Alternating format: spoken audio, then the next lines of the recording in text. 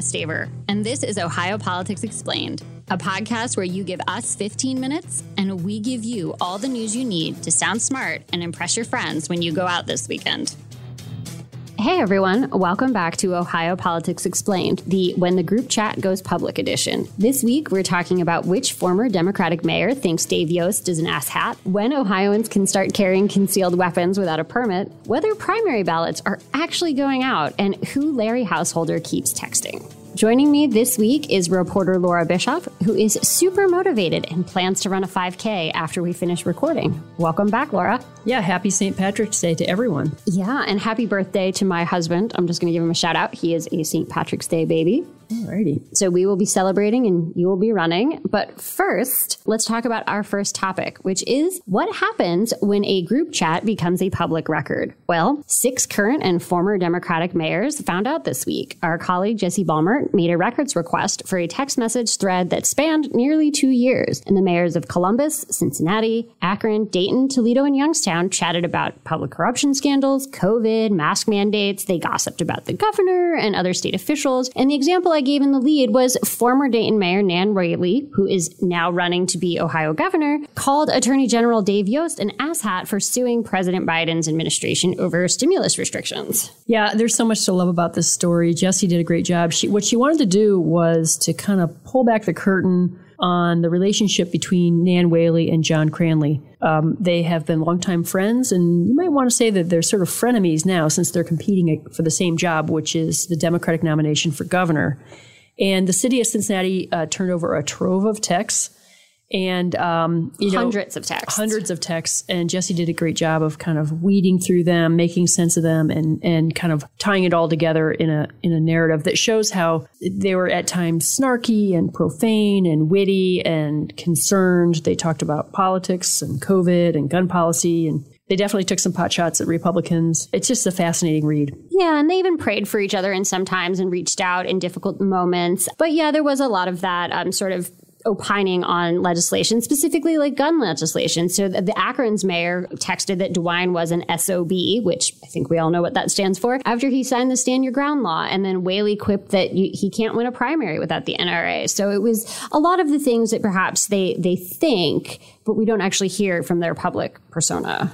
Right. And, let's just remind people that text messages among public officials where they're kind of discussing public policy and operations of government, those are public records. And so, public records laws really became very popular after Watergate. And we all benefit from transparency and sunlight on public records, in my opinion. Yeah. And I would mention that if you're going to email your legislator, sometimes we capture those as part of our public records requests. So just be aware that someone else may actually be reading that nasty note that you send to your state lawmaker. What was your favorite text out of the group chat?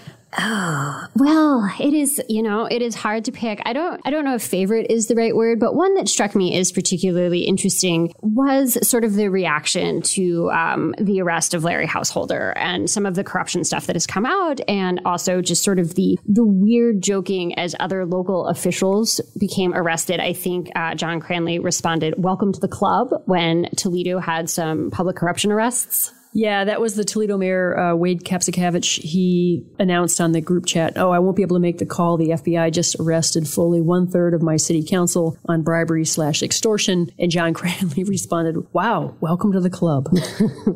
It's a very open, honest look at what it's like to run a major city in Ohio. And I get it. They say presidents, former presidents, talk to each other because they understand the job. I also think it's kind of refreshing because a lot of times what we hear them say in public is just so filtered and polished. And none of this is really surprising, but I did appreciate the candor that was in those texts. And we'll probably never see it again because now they know we're looking. Exactly. Our second topic is Ohio's concealed carry law. It's going away on June 12th. Well, technically, the permit process is becoming optional. So right now, you need to take an 8-hour training class, which includes some time at a shooting range, pass a background check, and be issued a physical permit to carry a gun in your purse or underneath your jacket. Republicans thought that was an unfair burden on the Second Amendment, so they wrote a law to eliminate it, and DeWine signed it this week. Yeah, this CCW law, carrying concealed weapons permit law, it passed initially in 2004.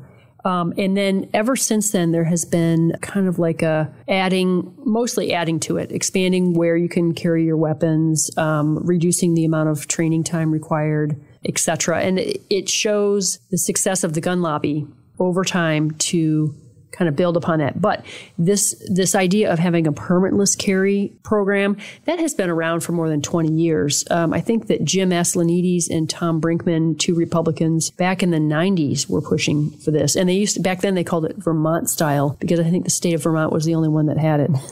Yeah, there are 21 states that allow it currently. So Ohio will be number 22. Our third topic, of course, is redistricting, because we can't get through a podcast these days without some breaking news in the ongoing saga to draw boundaries for the state and federal districts. So as of this recording on St. Patrick's Day, the state House and Senate maps have been tossed back by the Supreme Court for a third time. Ballots are set to be mailed to overseas voters tomorrow, and no one has any idea if they can go out, if they should go out, whether we're going to move the primary, whether the federal government is about to slap us for not meeting deadlines. Basically, it's a big mess. Yeah, the third time was definitely not the charm for this. They're going back to the drawing board. They have a new deadline of March 28th. And the majority opinion, which was authored by by the court, and in the majority was Jennifer Brunner, Michael Donnelly, Melody Stewart, the three Democrats, and Chief Justice Maureen O'Connor. That's the majority that's been kind of sticking together on this throughout for both legislative maps and congressional maps. And the majority said that they they can't order this, but they should do this in public, redraw the maps, and then work all together.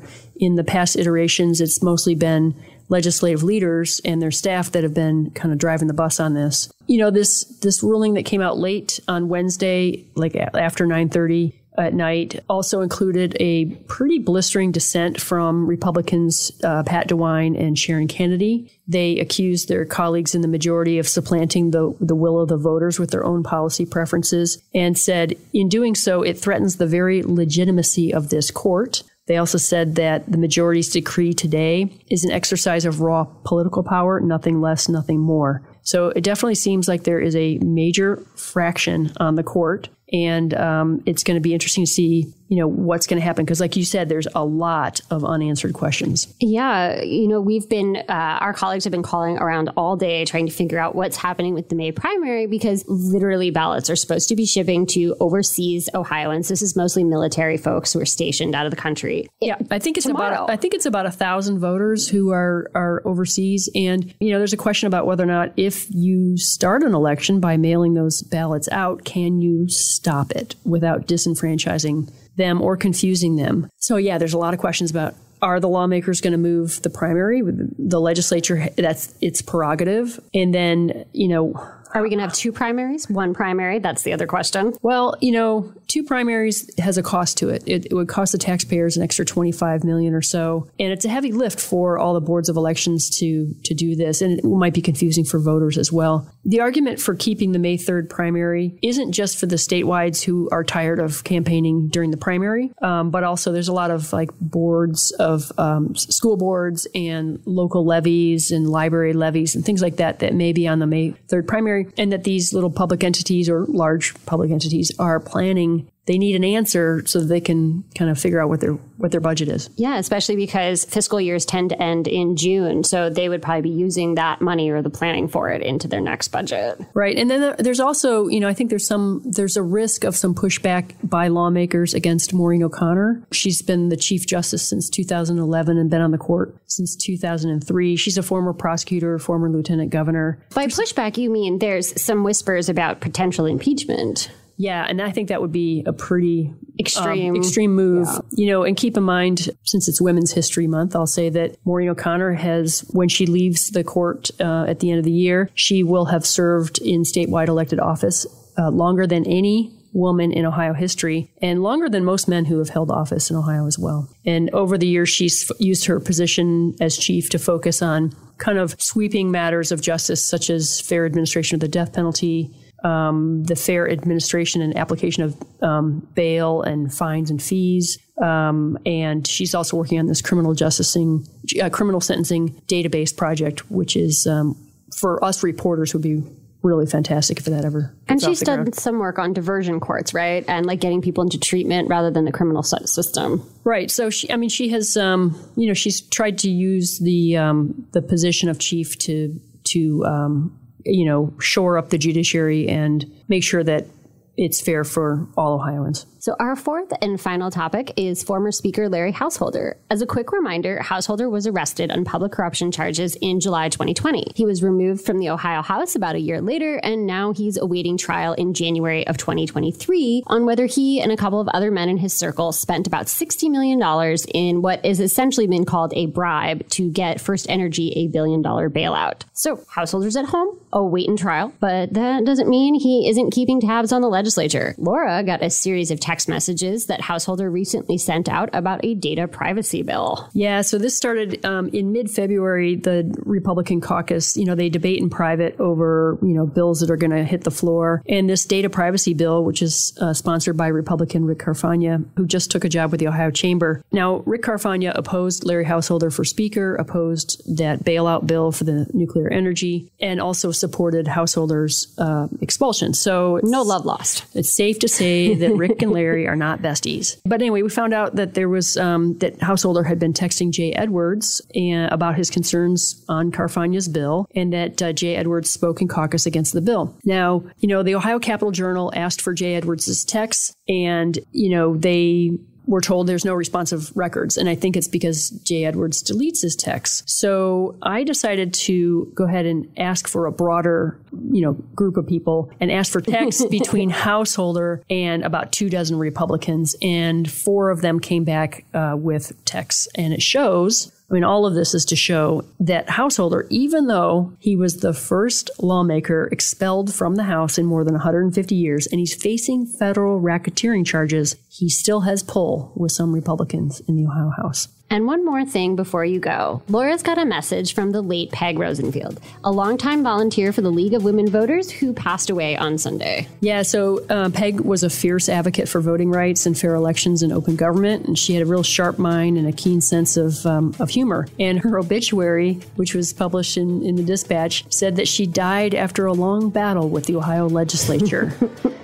I love that. Some other reporters and I swung by her graveside service this week, and League of Women Voters director Jen Miller acted as kind of the MC. And she said at the end that Peg wanted to make sure her last words were uttered at the service, and those would be, "Don't let the SOBs gerrymander Ohio." So we give the last word to Peg Rosenfield.